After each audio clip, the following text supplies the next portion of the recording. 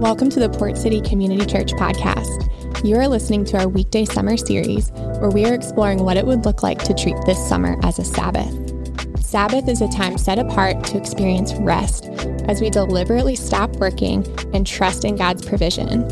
To help us find new rhythms of Sabbath rest, we are reading together in the Psalms. Happy Thursday! The persistent and desperate prayer from a downcast soul found in Psalm 42 has been our focus for the week. While riddled with grief, we've witnessed the author fight against his discouragement by engaging in 5 life-giving habits. First, he recognized his spiritual thirst. Then, he brought his doubts and questions to God. Yesterday, we saw how he preached to himself and allowed God's truth to shape his perspective, not his dire circumstances. Today, we want to spend some time exploring how preaching to ourselves leads us to this 4th habit that battles a downcast soul, acknowledging God's love by recalling his past faithfulness. So, before we begin, I want to provide some space for you to center your mind and reflect on how you've experienced God's love and faithfulness over the years. Then, lift up a prayer of thankfulness.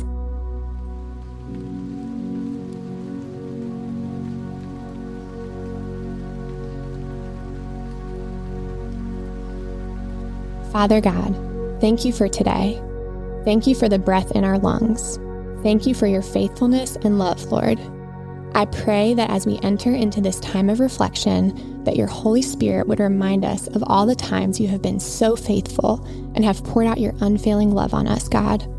Remind us of the moments that we've known your love amidst struggle and your faithfulness amidst grief. Remind us that you are our comforter and healer, our Savior and Redeemer, God. Thank you for allowing us to experience your faithfulness time and time again. I ask this in Jesus' name. Amen. I invite you to listen or follow along in your Bible as we read Psalm 42 together. As we do, notice the ways in which the author describes God and recalls his faithfulness and love. Psalm 42 says this: "As the deer pants for streams of water, so my soul pants for you, my God. My soul thirsts for God, for the living God. When can I go and meet with God? My tears have been my food day and night, while people say to me all day long, 'Where is your God?' These things I remember as I pour out my soul, how I used to go to the house of God under the protection of the Mighty One, with shouts of joy and praise among the festive throng. Why, my soul, are you downcast? Why so disturbed within me? Put your hope in God, for I will yet praise him, my Savior and my God. My soul is downcast within me. Therefore, I will remember you from the land of the Jordan, the heights of Hermon, from Mount Mizar. Deep calls to deep in the roar of your waterfalls. All your waves and breakers have swept over me. By day, the Lord directs his love. At night, his song is with me, a prayer to the God of my life. I say to God, my rock, why have you forgotten me? Why must I go about mourning, oppressed by the enemy? My bones suffer mortal agony as my foes taunt me, saying to me all day long, 'Where is your God?' Why, my soul, are you downcast? Why so disturbed within me? Put your hope in God, for I will yet praise him, my Savior and my God." Take a moment to reflect on what we just read quietly. What were some names the author used to describe God? What are the implications of these names?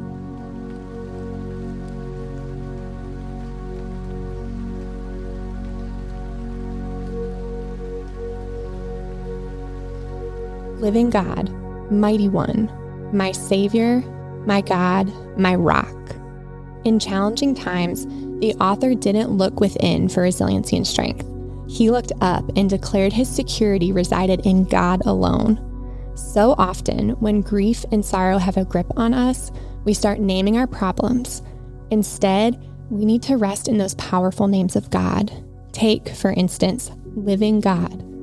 Our problems attempt to convince us a detached and distant God has left us alone to fend for ourselves. However, he is living and active, working for our good. He's someone we can connect with, reach out to, and know in our times of trouble. Like the author says in verse 8, our living God directs us during the day and provides us safety in the dark of night. Regardless of the depth of despair we find ourselves in, our discouragement is never so far removed that the depth of God's love can't not only reach, but cover and consume. Take a moment and consider, what name of God provides you with comfort, strength, and assurance?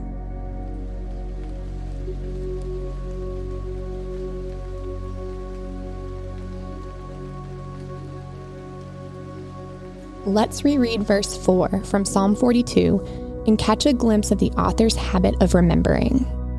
Psalm 42:4 says this, "These things I remember as I pour out my soul, how I used to go to the house of God under the protection of the Mighty One, with shouts of joy and praise among the festive throng."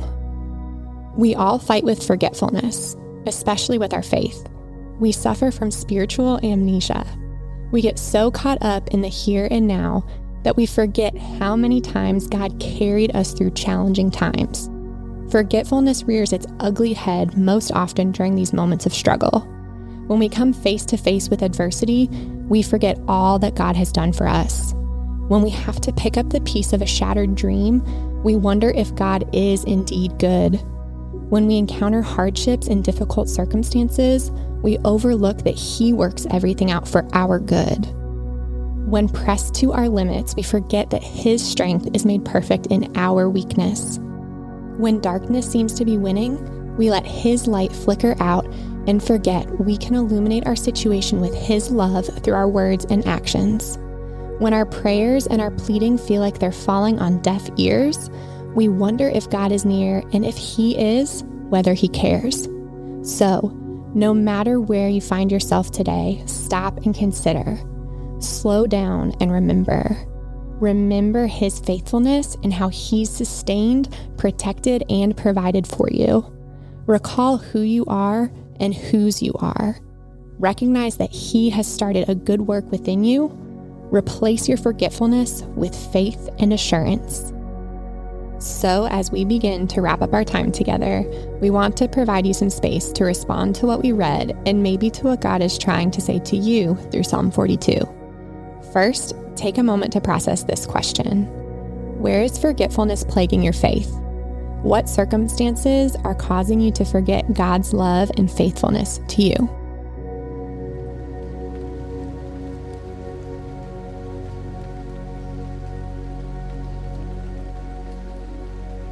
Another question to consider is this: how can you keep reminders of God's faithfulness before you as you go about your week?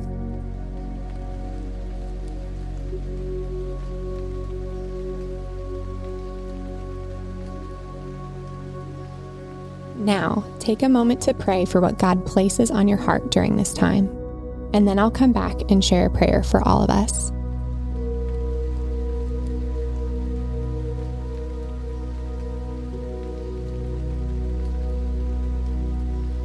Father God, remind me of your ways and help me remember the joy of my salvation.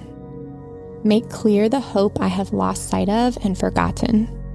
May I set my mind to your faithfulness and who I am in you. In times of trouble, I will declare your name and love over me. Amen.